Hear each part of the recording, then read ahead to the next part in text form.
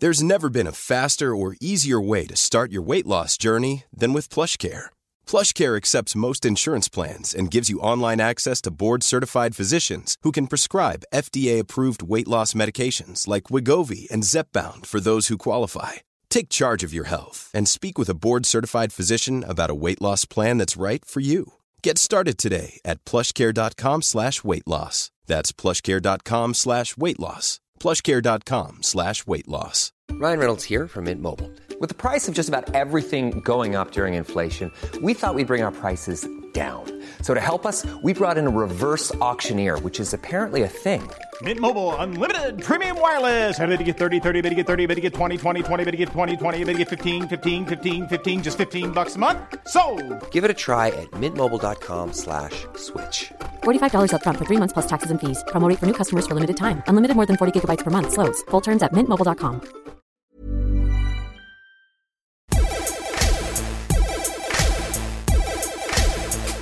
Good afternoon, good morning, good evening, wherever you are in the world. I am Russell Tovey. And I'm Robert Diamond. And this is Talk Art. Welcome to Talk Art. How are you today, Robert? Today, Russell, I am feeling dreamy. Oof. Like I'm in a fable.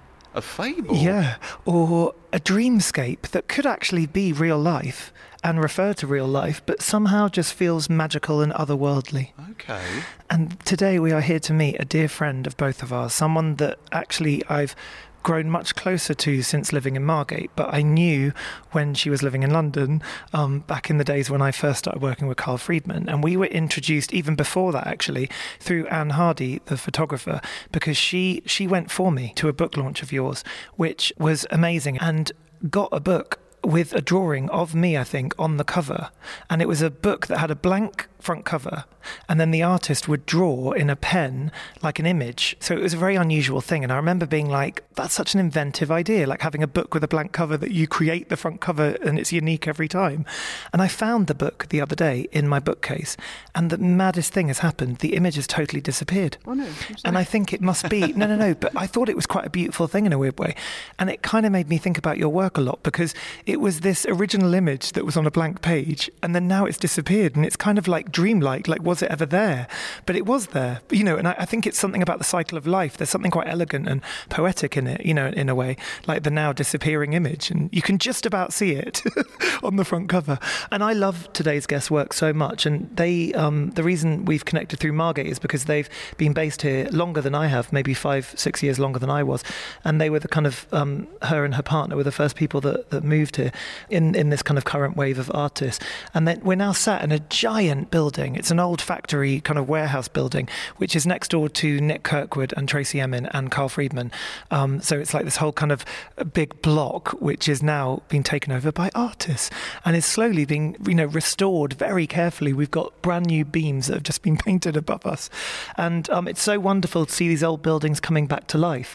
And I think that's also something in the work. There's this sense of the present moment, very, very present in the way the work is made, but also a kind of romance and history and kind of like even poetic kind of literature, old books and things like that are often referenced. So we are very proud to welcome to Talk Art Sophie von Hellermann. Hi, Sophie. Thank you. Thanks for talking with us.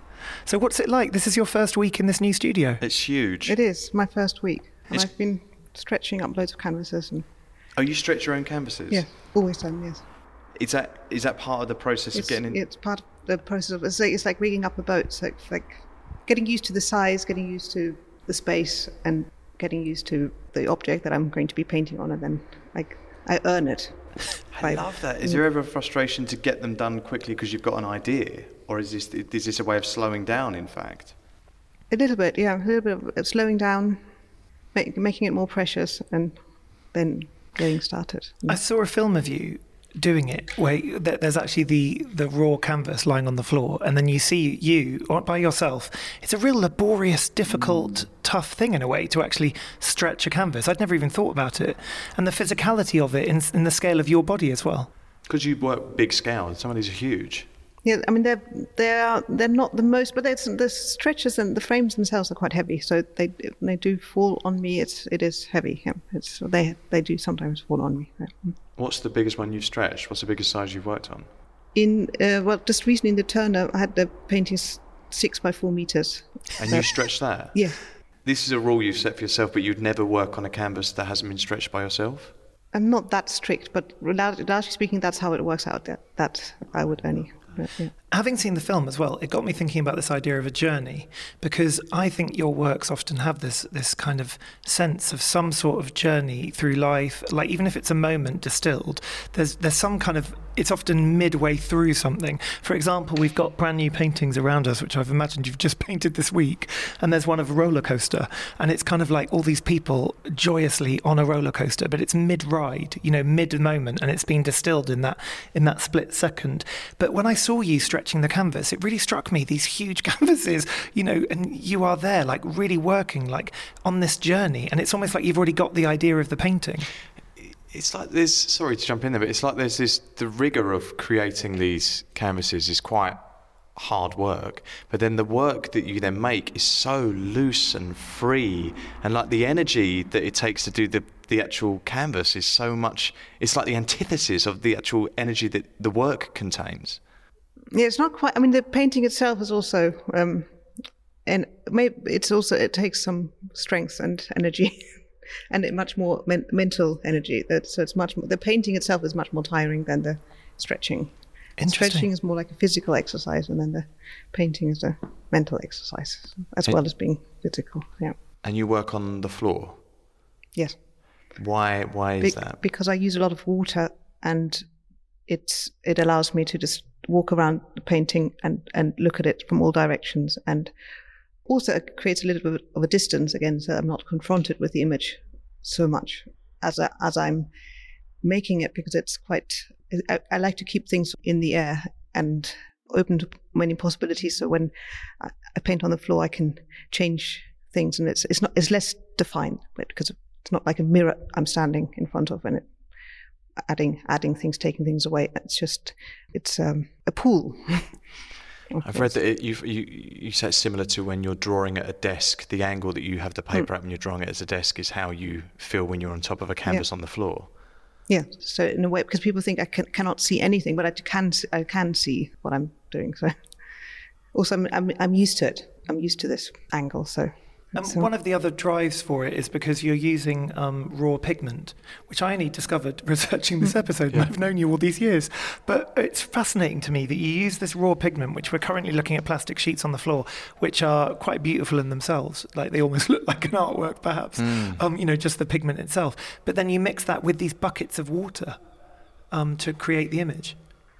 Yeah, I start with a bucket of water and pigments from the old painting, because I don't ever throw water down the drain, painted water, because it's so as to not pollute, and also because I like the idea of it being continuous. So the dirty water from the old painting becomes the primer for the next painting. Wow! So, and there's always so many great colours and pigments in there already that it gives it a good start next painting. I find it we've got loads of people outside now.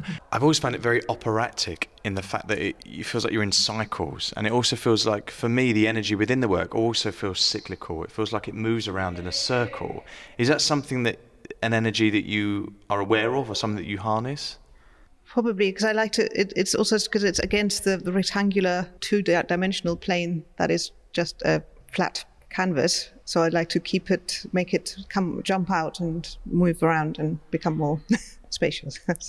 Do you work quickly? Is it an energy? Yes. Yeah. What's the quickest you've made a work, or what's the longest you've spent on something? Do you find yourself returning to work, or is it in one setting? Ideally in one setting, and now I'm at this. Now I'm probably the quickest I've ever been, and now I know I give myself an hour for painting. It can be less than that or a bit more than that, but I sort of know if I have an hour, before you arrive, then I know I can make a painting. And if it goes beyond that hour, then that's not. I mean, it's a good thing, but it's just because of life pressures, time. Do I have time to make a painting? I have an hour. Yes, I do have time. It reminds me of Keith Haring has a quote that everyone said about his works being quick. And he said, "Well, they come out fast, but it's a fast world." And is there something about that you can relate to? Yes. I mean, I know it sounds terrible that they're so fast, but it's not actually. It's a fast world, and it's also, I don't like it when they become more because the ideas are, I mean, of course, they're ideas that I've thought about for a long time, and it's a long, ongoing work, and it's a long process like that. But it's painting itself cannot be. If I work too much on it, then it loses that what it was like in my head. Because I only ever work from what I have in my head. I don't have anything else to. So memory is. Yeah, and even though these paintings were all done off Dreamland, which is in Margate, I could just go there and paint, but I don't. I just think about it, and I'm in here at the other side of town thinking about this place. Yeah, and Dreamland is a fun fair for those who haven't been there, and it's a Victorian kind of thing. It's been going for a long time. But I heard you describe that process as being super present, because you have to be so present because you want it to exist in the way it's in your mind in that hour. Yeah. What's that like? Sort of, is that scary? Is it intense? Is it joyful? Like, how do you feel when you're? It can be everything. It can be kind of fun, but it can also be. I also often feel incredibly stupid, or like I'm jumping onto a stage and have to perform, or that's without knowing my lines, or like so I have to rely on everything that comes into my head in that moment. And so you don't know what. So sometimes, or most of the time, you don't know what you're going to paint. Really, you just start. Yeah. What do you normally start with? What is there? I do have a sort of vague idea. Yeah, vague idea. That's. I start. Sometimes it's kind of clear. Like I read something in a book, and somebody's written something, and I say, "Oh, that's a great image," and I'll sort of paint that. But it's never. Of course, it's never like how I imagine it. But that's because you're a big reader. So, and literature feeds into the work, and it's combined the literature you've read, but combined with your own memories. Yeah, that's it. How often are you reading? Always reading. And then would you sort of put down the book and then start painting? Yeah. There was a series I saw that was Midsummer's Night Dream, and it was obviously related to the play. And the way you painted it, you could just see all of these characters so fully formed. And there's one where, like, the lead woman in it is kind of looking at someone else, but the expression in her face is so precise. I was just blown away Titania by or it. something. Yeah, exactly, yeah. Looking at Bottom, the donkey. Yeah. And it was just this expression on the face of the painting. And I was just, like, blown away by how, through lines and paint, you're managing to tell this very strong story. What was it that led you to make that body of work, like Midsummer's Night Dream? It was because it was during lockdown, and it was the time of madness in a way. So the play related to that, and then it became, because it was also because it was that time. It was that time of year. It was simply midsummer, and I was just in it. And then as soon as I sort of put myself into the play and read more of the play and sort of remembered seeing the play, and then the painting started happening. It became a group, and then. And the group is quite an important thing, because I often feel like your work is one giant work. So each individual painting from the start is all part of the same universe. It's almost like a super giant world filled with all of these stories and characters, which is such a beautiful thing. When did you first realise you could work in series in a way like that, or like a continuous series? I think it sort of started when I started talking about paintings that I hadn't actually made yet. And then I sort of it was a way of, I made them afterwards, like with the concept that led to the action. Yeah, interesting. I've always felt there's a cartoony element, if that's okay to say. Yes, and I read earlier on, which I was really excited about, is that Tintin and Asterix are big joys of yours that you've read and have stayed with you. And when I saw that, it unlocked so much for me in the work. And how important is that kind of cartoon energy through the work as well for you? Yeah, I think if I was really concentrating and brilliant, I'd like to be a political cartoonist. Like. Oh really? Yeah. But requires much more sharpness. Yeah. It's a satire, isn't it, of that? I love the energy that you have, this cartoon energy, but also the colour choices as well. Like, we're looking now at neon pinks, which are in here, and there's a vibrancy in the colour, isn't there, because of the pure pigment being that raw, that direct. Is that something that appealed to you?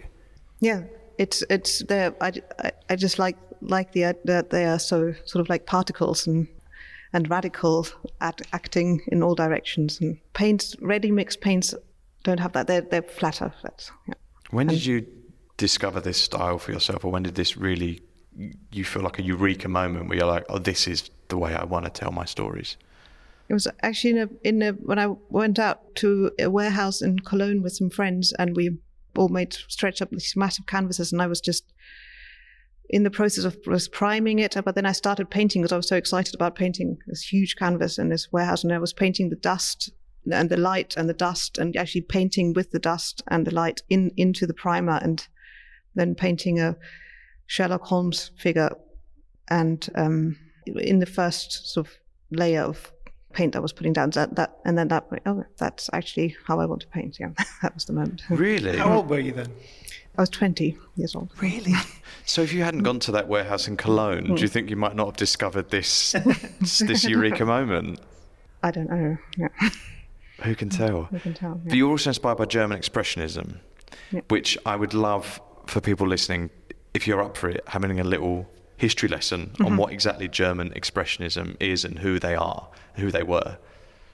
The German Expressionism of the early 20th century were a group of different groups of artists. Like I'm definitely thinking of Die Brücke, the bridge of the Kirchner, and Karl Schmidt-Rottluff, and others.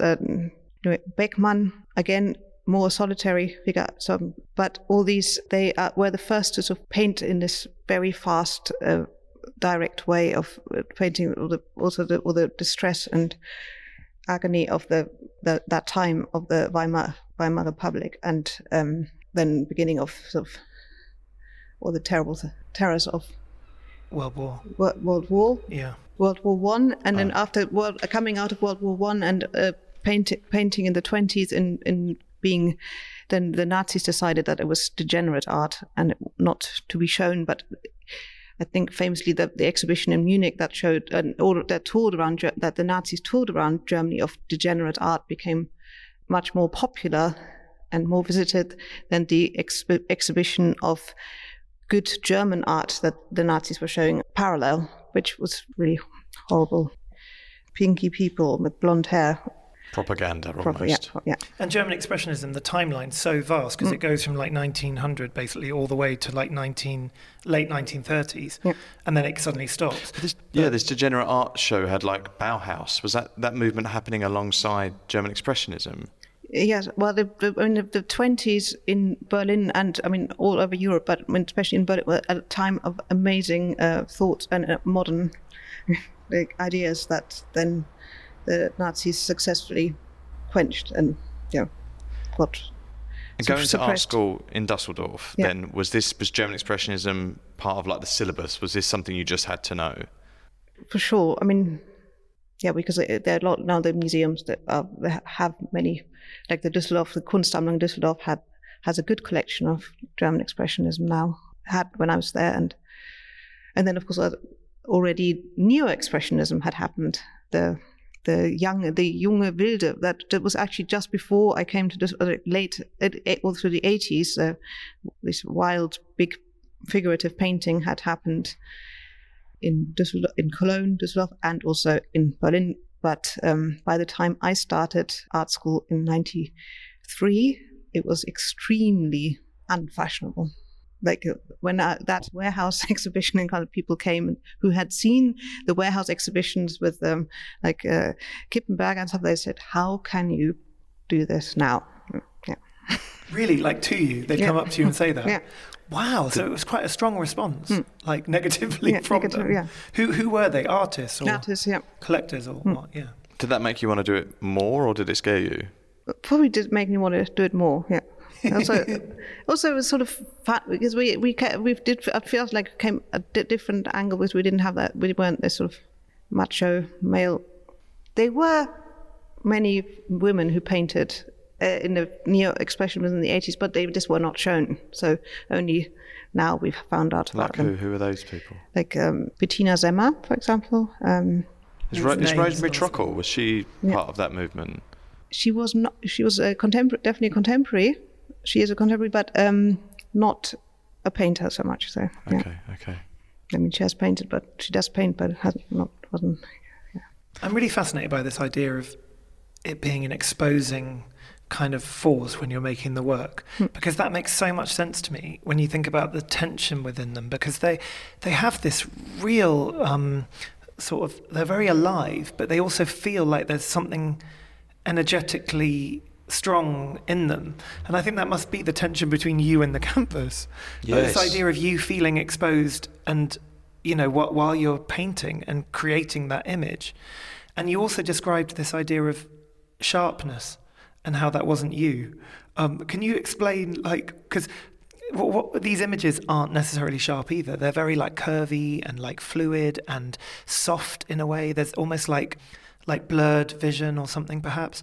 Can you explain what it is to, you know, be in your mind? Well, I mean, I think you can see that. Yeah, they are, as you said, there is an attention and intention, and then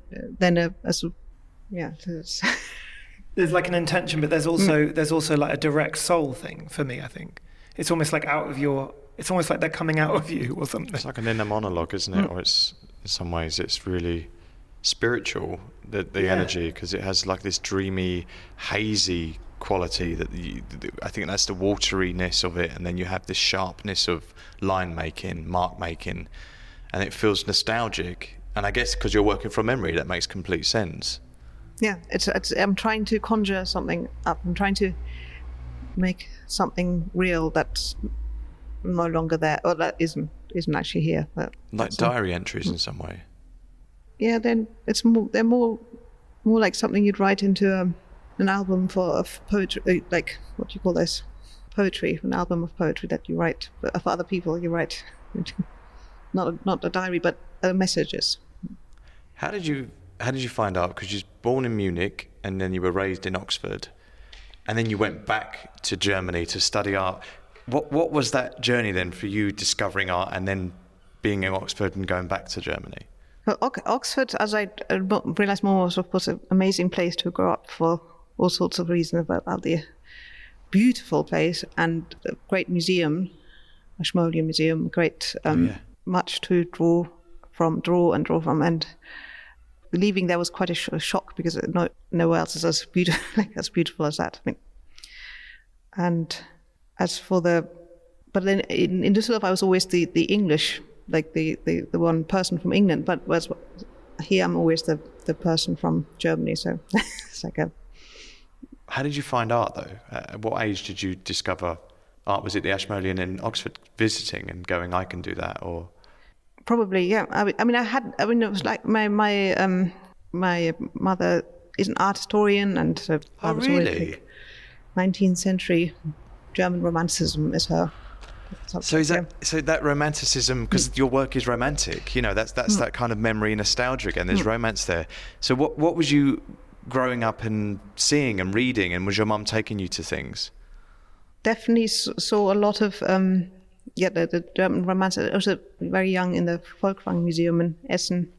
Yeah, Caspar David Friedrich and romance. And then also my ancestor of mine, who was a painter, a friend of Friedrich's, and they were twins, a landscape painter and a portrait painter. And my great-great-grandfather is a landscape painter, but the portrait painter they were quite successful at the time with painting famous people of the 19th century. Yeah. Mm-hmm. What does your mum think of your work? Yes, she's quite critical. Is she? But she don't know. They actually have a few of my paintings at home and like them very much. Yeah. In our first Talk Art book, you kindly let us publish one of your images, which is actually of almost like a magician type person who I almost see as yourself, conjuring up this kind of wonderful storm of colour. Is that actually a self-portrait, that work? Or can you tell us a bit about that? Just because I know a lot of people listening will have the book and be able to see that image. It could be a self-portrait. I didn't really... Yeah, I mean, possibly, yeah. There's funny glasses, yeah. But I did have somebody in mind as well, the astronomer.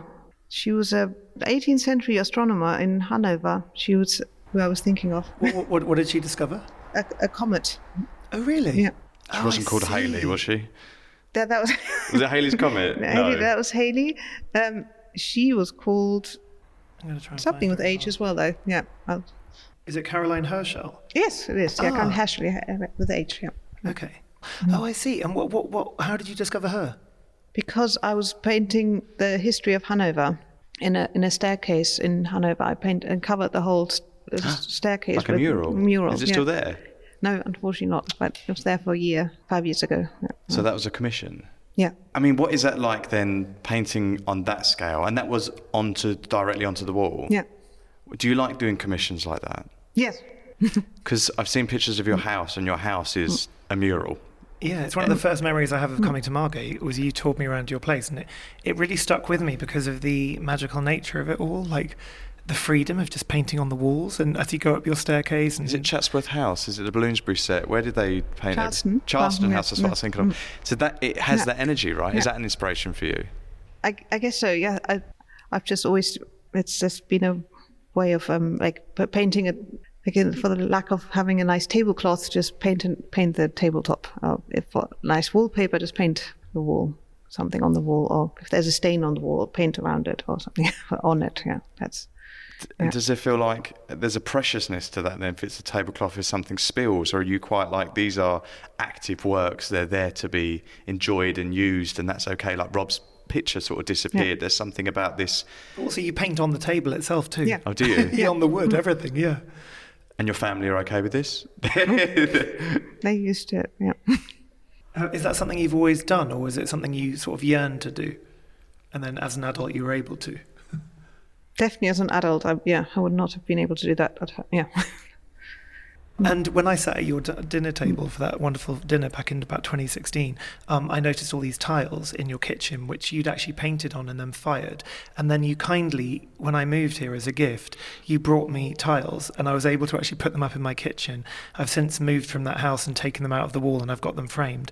But can you talk about tiles as well? Because that's another place. It's like there's no limit to where you can take your painting. It's very Keith Haring in some ways. It's I like love a that. dreamy, It's kind of pop Yeah. arty in some ways, you know? Yeah. Yeah. Enough Keith Haring. Yeah. Thank you. Oh, I like it. But what about tiles and ceramics? Was that something you had to learn a lot about? Was that a challenge? It's ceramics. The paints behave differently because the colours you can't see them because the glazes are very pale or different, even a different colour from how they turn out after firing. So it's quite surprising. I found it really interesting because it's the opposite in a way of the paintings, because you have to wait time for them to bake, true. and you don't know That's what they're going slowing down again. Yeah, I was just Do you fascinated make the by it. tiles, like you stretch the canvases, do you have to like make the clay tiles, or do they come ready-made? They actually come ready-made, but I should be making them. I just haven't. I've made like porcelain figurines and then painted those as well. So. And you live with those. I've seen those Yeah. in your house. And they're quite small, aren't they? Yeah. And they're like little interactions between people, like little scenes. Yeah. And how did you come to make with your hands in that way? Was that something you just wanted I always liked. Like many people, I always like making things with my hand. Like when I have a candle burning, I make little figurines out of the wax with a soft wax on. I mean, yeah. What's it like living with your own work and like coming to the studio and having your work? Do you ever at any point feel like it's consuming, or is it something that you just love to be surrounded by your voice? It's annoying in a way that I sort of see things I should be doing differently, and then I sort of want to make the next painting. So it's sort of necessary to see them all the time because I need to. I don't really mind them actually. I like looking at old paintings as well to be reminded, and yeah. I'm not like other artists who really cannot bear to live with their own work. I quite like it. Yeah. Does it bring a comfort to you?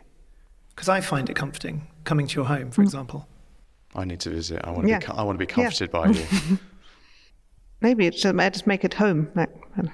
What is the art world like for you? You're in incredible collections. You're in the Met, LACMA, lots of like international collections, but also like lots of collections within the UK. What is that like How is the art world for you, and the pressures of making paintings and selling them and doing exhibitions? Is that something that you consider when you make work, or is this something that you try and ignore and just focus? I do try and ignore, but it is, of course, it is a very essential for facilitating everything. I have to. It's my income, and so I think I plan the next exhibition. I think about it. I think about how I worry whether things are going to sell or not. And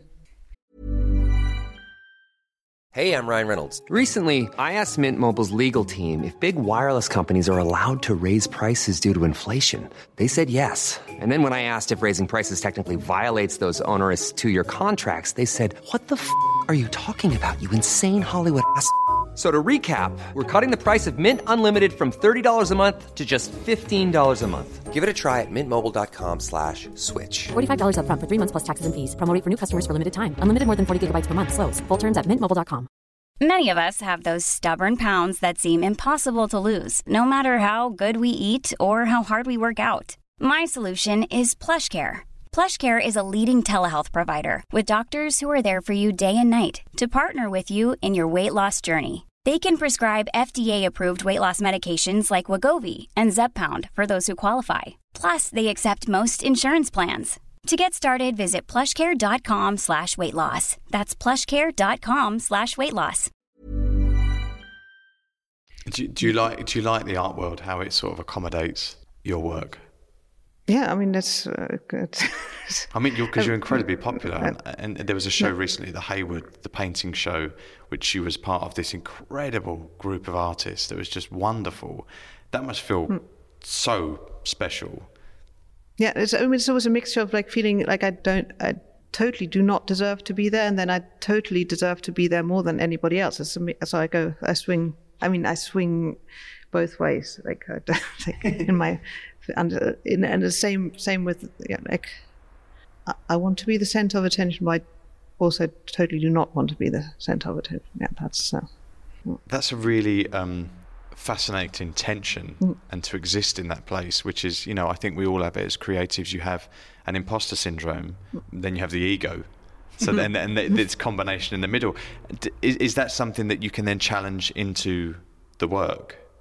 When the work is the only place where I can make it better, where I have control to improve or to be my best is in the work. Yeah, everything else I can't really control. What is a successful painting? One that's got joy in it, but also sadness and danger. That's got lots of things in it where there's a lot of space in it and comes at you, but also gives you retreats. So yeah, that's how I. Can we talk about space then? What space is in a painting for you? Because we look at these works and there is, there's a lot going on in some of them, but there is this real space, these vast skies. This feels use the word vast, epic. They are quite epic. Turner-esque in some ways. The way, obviously, we're in Margate, Turner country, but the sky, the grandness of these ideas. Space is obviously something that's incredibly important to you to harness. Yeah, I like the idea of paintings making a room bigger, opening up a world. I love that. Talk about that a bit more. So a painting's making a room bigger, so one of your works could hang in a room, and instead of it feeling contained, it makes the room expand. Yeah. I love that idea. I was going to ask about whether your intention was to lift people's souls, because I feel I've always felt healed looking at your work. I feel that's what I use that word comfort for, because I feel like it's a place for me to retreat to while I'm looking at your work, and I didn't know if that's what it is for you, or whether that's what you're trying to provide for others in the crazy world we're all living in. Maybe as I try to help myself, I hopefully help others too. I don't know. Do you consider an audience when you're making work? No, I always have people in my head talking to me, or other paintings in my head talking to me, and I guess that's like an audience where I want the painting to be somehow. Yeah. So you're doing so incredibly well, and you're so established. Are you still ambitious for exhibitions or where you want the work to go, or are there still places that are do you have a bucket list? Yeah, I mean, there are quite a few museums I haven't shown in, so that would be... Where would you like to show?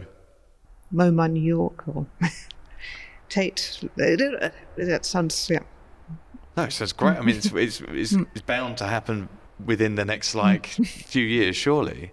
And actually, the one you did here in Margate at Turner Contemporary, can we talk about how that happened? Because that exhibition was so interesting, because it wasn't a static exhibition.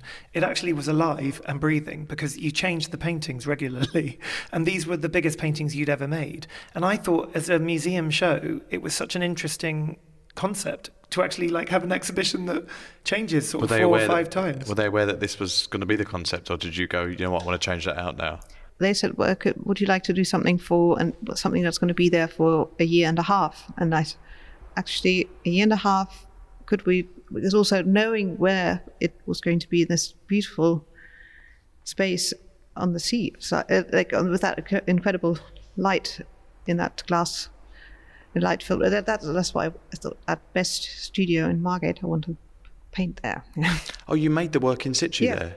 So after hours, or would you be painting while people were visiting? No, while people were visiting. And what do you like having an audience? Do you find it like a performance in some ways? Yeah, I mean, I don't particularly like it, but I don't. I also don't dislike. Quite enjoy it as well, getting. I guess it's the compromise as well, in order to get that atrium to be your studio. Yeah. But I was intrigued whether because in that space it's huge floor-to-ceiling windows that look directly onto the sea, and obviously living in Margate, we all know that the sea changes every time you walk past it. So was that part of the motivation to change the works as it went on? Because every time I made it so clear how different it was, because every time it was a completely different light and situation, and the sea was... One day I was painting there, the waves sort of took crashing into the windows because the tide was so high, and other times it was completely calm and sunny, and it was incredible. And I know that there was a ship was one of the themes within the painting. I love that one. That was my favourite one at the time. And I know that ships are an important thing for you, or at least sailboats are, because I've watched you over the past kind of 2-3 years sailing on the weekends, on the week, whenever.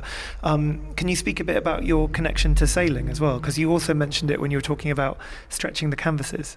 Yeah. I think it was definitely because of the scale of some of the paintings that sail, canvas, and when you're lifting up the canvas, there's the wind. Actually, they are like sails, and there's something about sailing that is because it's so with the elements. Not. I mean, painting is all light, and sailing is all water and wind. Yeah. Yeah. So it's like a different medium. Yeah. You're painting in the sailing. Do you see it like that? Maybe, and also, yeah, I have to admit my sailing isn't not something I've mastered at all. Yeah, but it's a challenge where you're improving. Yeah, and it's a commitment, a discipline, in a way. Like you're turning up for it, the way you do at the studio. Yeah. That's so interesting, because I was also fascinated that you're so into sailing, because lots of people in Margate don't sail, obviously. There is a club here and a lot of our friends do it, but it's a kind of, it calls people, I think. It's a bit like painting is a calling. I think it's like a calling to be at the sea. And I notice in your work, your connection to nature is such a strong thing as a force. Is there some sort of desire to share nature through the work? Well, sometimes I just use the paintings to remind everyone of myself, or just how fragile our environment is at the moment, ever more. So yeah, that's I guess why I paint animals and nature, and how Well, you did an exhibition in London that had that as a theme, very centrally, kind of the eco-climate issue, and you were really eloquently as well through the work highlighting these issues. Well, there is an elegance. I like that word for you. Yeah. But you were communicating this big conversation through the paintings. Mm-hmm. It's funny because elegante was one of my favourite words when I was... Really? It's quite sassy, isn't it? You said that when you finished your MFA at the RCA, you stayed in London because you said it's magical. And you were in London for many years, and we're now in Margate. Do you miss the magic of London? And what does Margate feel as magical or something different? I haven't really left London like that. Have you still got a studio there? A house that I can also paint in. So not really a big studio, but a house. Margate is of course very, very different from London because it's just so small compared to London, and but it has there's so many amazing things here in a very small space, and the sea as well. So it's in a way it's everything I had in London and more. Do you feel you are part of the art community, you're really embedded here? What does it feel like to be part of this real community here that's kind of growing and changing, and there's so much incredible opportunity here for emerging artists and artists of all different generations to communicate and have like discourse with each other. It's very intergenerational. Do you feel like that's something that inspires you and you're excited to be a part of? Yes, I mean, I'm not sure. I hope I'm contributing a little bit. Oddly, I'm sort of taking myself out all the time because now I'm teaching. I'm a professor of painting in Karlsruhe, so I'm always away doing not now. But where is it? In Karlsruhe in Germany. Yeah. Oh, okay. So I have the young people there who are. But yeah, I mean, I'm hoping to get more involved here as well with.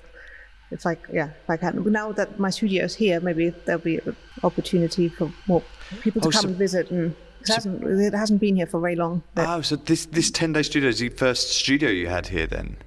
Yeah, I mean, I do paint at home in Central Studios, but for the last 5 years or so, I had been working actually in a barn outside of Canterbury. But I've left that now. Yeah. So you must have been desperate for a space here, surely. Yeah. But also Canterbury offered you something, because I went up to that Pig Hotel once and then came to see you on the same trip. And I remember being struck by the isolation and you were right in the centre of huge fields. And it really made sense to me that that's where you'd want to be, because you were kind of immersing yourself a bit like in the atrium at Turner Contemporary, directly next to the nature. And was that something, because here is very urban actually. It's quite of concrete, a lot of bricks and mortar here. I did like the countryside there, but I'm much happier here now. It's better to be, for all the reasons that I just said about being more in the community, maybe.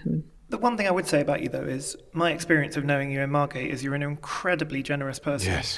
On so many levels. And I was close with Tim Walker in about 2018. We were hanging out a lot, and he told me that he'd had a dinner party once in his beautiful house in East London. And he's a photographer, isn't he? He's a photographer, fashion photographer, had a big show at the V&A. He's an icon, really, and he works a lot with icons like Tilda Swinton and Björk, and he's a visionary photographer, an artist, in photography. And he told me this amazing story that you'd gone to a dinner party at his house, I think, and then the next day or the next week or something, he saw you and you gave him a present of a painting of that event. So I think you'd painted how you felt the party was for you, and that was your thank you to him. And then I've experienced that too, because not only did you give me those tiles, but even you turned up at my house once and gave me a silk scarf with myself painted on it for my birthday. And it's the way you kind of are so generous in these acts of like giving, because you spent your time making something so personal about somebody or about how you felt of the experience. So I feel like you're hugely significant and important to our community here. And even when we did that amazing project for the food bank, can we speak about that actually? That's an amazing example of Margate community. That was very early on in the first lockdown, when there was this real sense of emergency. And I was very happy that you had the idea that we could make a print in aid of the local food bank, the kitchen, And so is that your idea, Rob? It was Carl's, and I think Carl's predominantly, and then I helped facilitate it and organise it. And then on we the ground. found a way. The best way for me that I made a drawing one, so that was turned into a lithograph. Yeah. So it was Indian ink. So I drew ink on film. Yeah. And 50 prints later, I then hand painted each of those prints with watercolors. Yeah, and we actually had an option just to make it like a normal lithograph. And Sophie was adamant. She was like, no, I want to actually make each one unique. So that not only was it 100% donation to charity, it was also this really generous act of like everyone's getting a unique work. And of course, we were mainly speaking to the Margate community, which you knew as well. So it feels like loads of houses in Margate have one of these beautiful prints, which is hand painted. I mean, it all changed as well. And it was a sea picture of like a family on the beach. Yeah, and the sunset. I always remember the sunset. What was it that inspired that? Was it like a family memory or something? It was just... It probably had also something to do with Carl asking me to so somehow... We did have, maybe not as many as we thought we would, like both our families together on the beach. That's very sweet. Yeah, and the funniest thing was, because it was the panic of the first pandemic, and I particularly was hyper scared of getting COVID and all these things.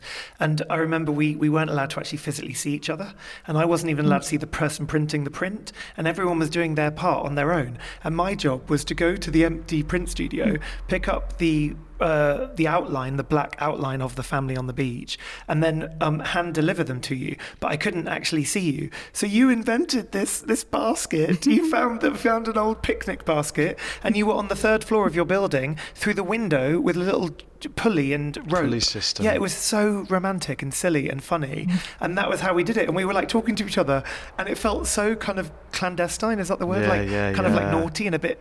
We shouldn't be doing it because the streets were empty, but we were allowed. It feels really antique as well. But we were allowed to do it. It was a legal thing. If you were working or something in that context, as long as you were isolated, you were actually allowed to do it. Anyway, to make drop-offs. That's right. We were meant to make deliveries, exactly. So I delivered it to you, and it was so romantic. You pulling up. It was so funny, wasn't it?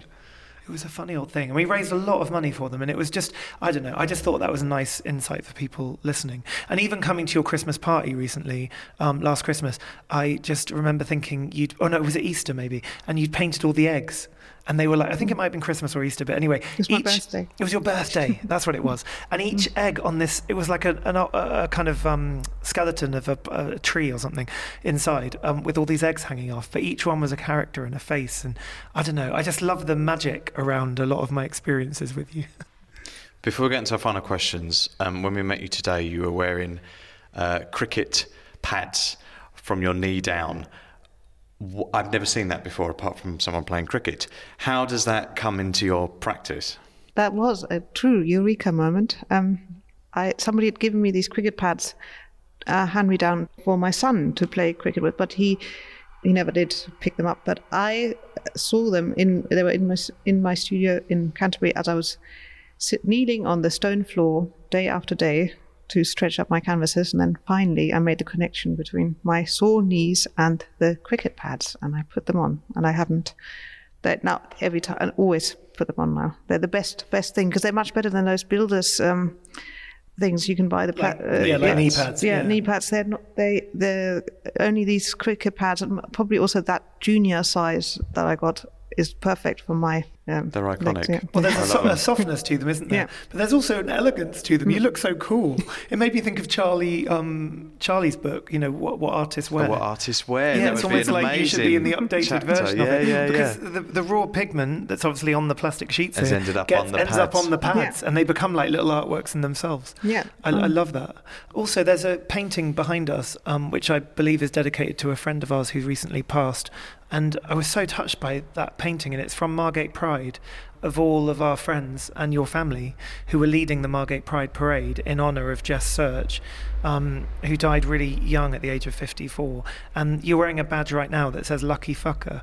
And she died from a brain tumour. And when she found out, her response was, I'm such a lucky fucker, because she felt like she'd been able to like support and help so many creatives, because she ran the Doc Society in London that's gone on globally to change the world, really, and made and supported so many documentary societies, political kind of artistic, just films with integrity, but also supported everybody, all kinds of people, even told me to keep doing talk art back in 2019 when I was a bit shaky about whether I should be doing it or not.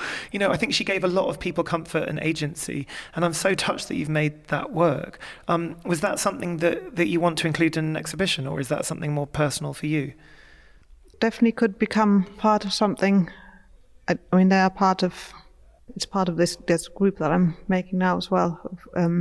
but it was a personal, very. I mean, yeah. I just wanted. I did make that one because I thought we had a lunch on Sunday after, and I thought that could be there, the painting. But then in the end, I didn't bring it back. But yeah, it's just a way for me to process things. Yeah, sure. Someone somewhere is going to live with that, whether it be a museum or an institution or a private collection. They're going to live with that, and the energy of Jess has gone into that. It is, and it's also the it's like queer pride. Trans flag at the top trans there. Flag, exactly. Yeah, amazing. And Jess wrote a really beautiful letter to everybody, which was titled kind of Dear Comrades, and it was this idea of like everybody, continuing the legacy of what she had started.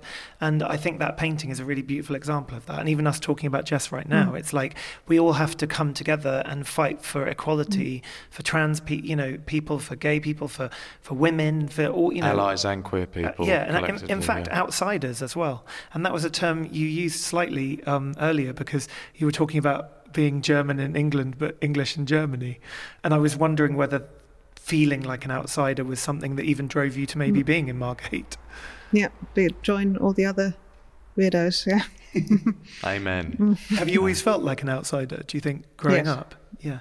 And is that maybe why you express yourself through making drawings and paintings? Yeah, it's a way to communicate when I fail to communicate in a room with people. Yeah. Was that something in childhood did you make drawings a lot to sort of work out the way you're feeling? I find that so beautiful. I guess art for you is when words fail you or words aren't enough. The art speaks for you. Yeah, exactly. That's beautiful. Oh, I love you so much. Yeah. I'm so grateful that we know each other. Yeah. Mm-hmm. We're going to get to our final questions now. You're probably like, phew. If you could do an art heist, Sophie, if you could have any work of art in the world for yourself, what would it be and why? I mean, there's so many. Actually, but I actually prefer to see them in a museum rather than have them at home. If it was in a museum, then which would it be? I'm just thinking about like how I love to go and see, revisit whenever I'm in New York. I go to see the La Musée d'Avignon in MoMA, and I thought, would I like to have it at home? This is a Picasso. Yeah. Would I? No. I'd like to have that journey to visit it there, knowing that it's seen by everybody all the time. This is in the MoMA permanent collection in New York. Yeah, I've seen it there. That's your generosity. You don't want to take it away from anyone. You want it to stay out there for everyone. So that's interesting, because it's also a journey to the artwork, which is how you make work. I know that Russell's art heist would be the portrait of your daughter, which I think is your daughter, in the Fort Road Hotel. I'm obsessed with that painting. Yeah, it's at the Fort Road Hotel in Margate.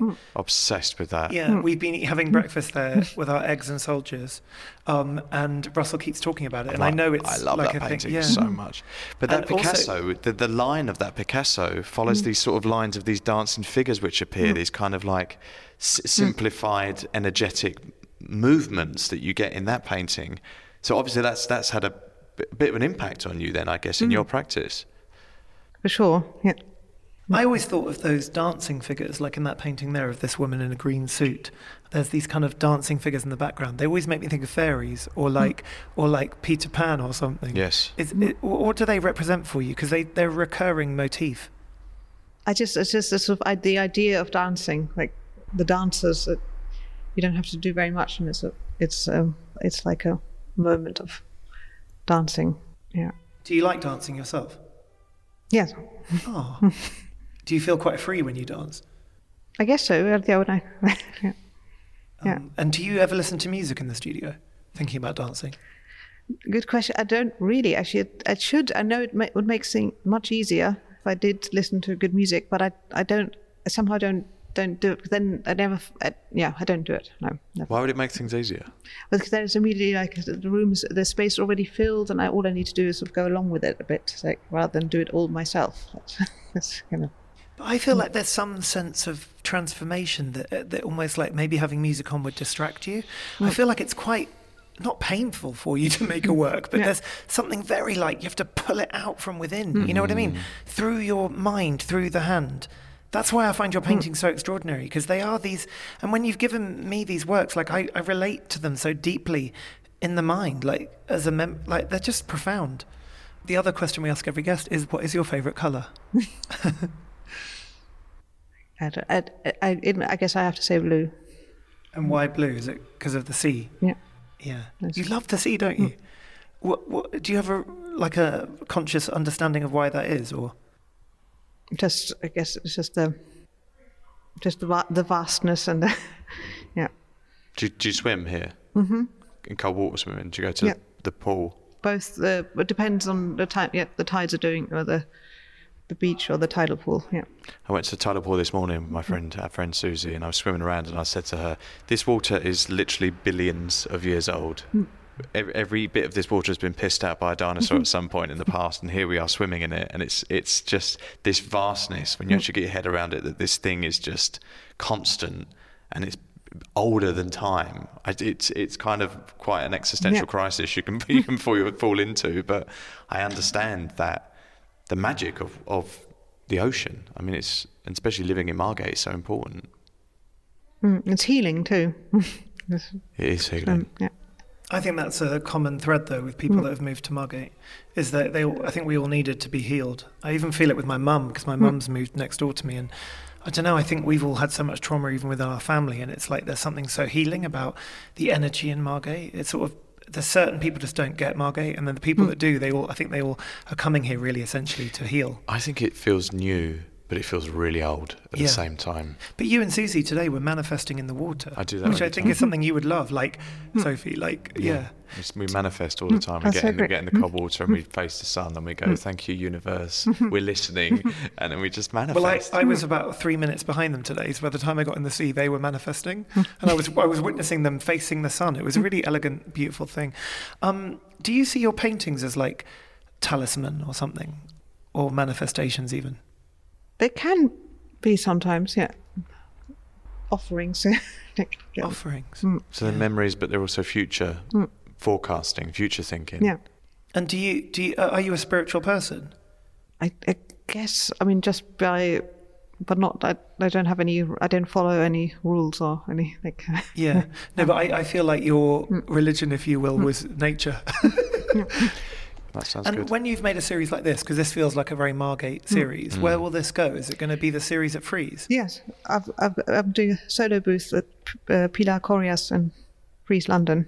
Brilliant. So that's in the middle of October. Yeah. And when you have a series like this, you've obviously stretched up. I can see 1, 2, 3, 4, 5, 6, 7, 8 or 9 empty canvases currently. So do you have a magic number for a series, or do you just do it instinctively? Very instinctively, yeah. Like just... I'm slightly up because I wanted to fill the space so quickly, so I just stretch up so many, and just I'm going to paint many, and then choose. Edit. You're going to edit from your own, yeah. And one final question about this work, this new body of work. There's what looks like a crocodile, which is sort of quite incongruously being there, because obviously the crocodile isn't in Margate, but it does look like a fairground dreamland scene. Yeah. Where did the crocodile come from? I'm sort of mixing up, because I was mixing up... I just thought, there should be a sort of funny creature because of being sort of at the fairground, and the helter-skelter, and then crocodile. And then I was also thinking of, I was looking at drawings, Carl Jung drawings, dream drawings, and there's a sort of monster crocodile thing, and yeah.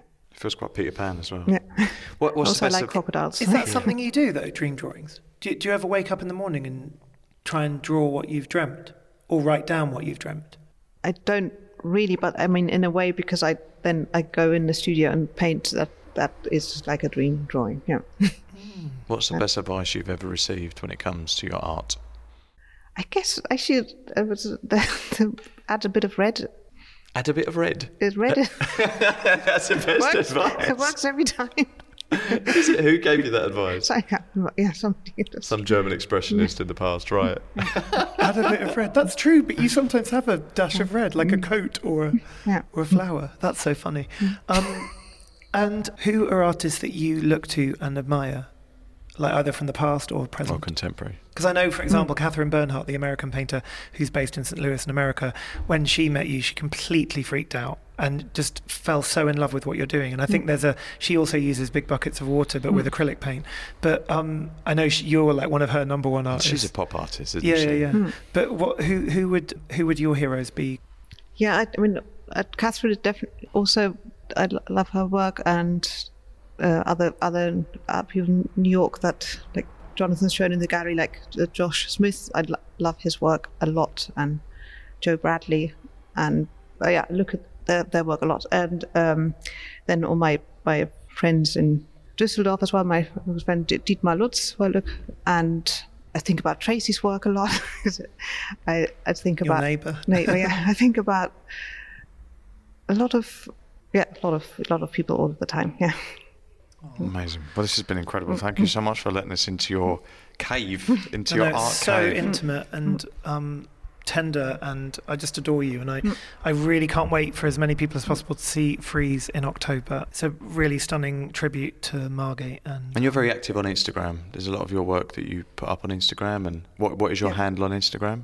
What's up? Like my your name? Is it at Sophie von Hellermann? Yeah, Sophie von Hellermann. Yeah. Okay, great. Yeah. And you can also go to Pilar Correas, and we'll link to everybody.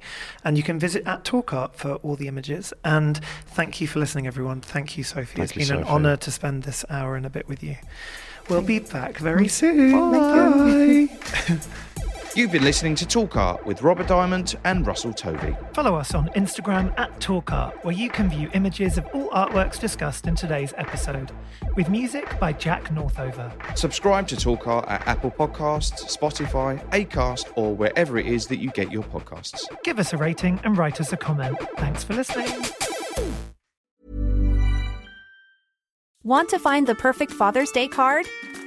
Dad deserves better than a drugstore card. This year, surprise him with a special personalized card from Moonpig. You can add your favorite photos and a heartfelt message. Plus, no more worrying about stamps or going to the post office, because we'll mail it for you the same day. Every dad deserves a Moonpig card. Get your first card free with code PODCAST at moonpig.com. Moonpig.com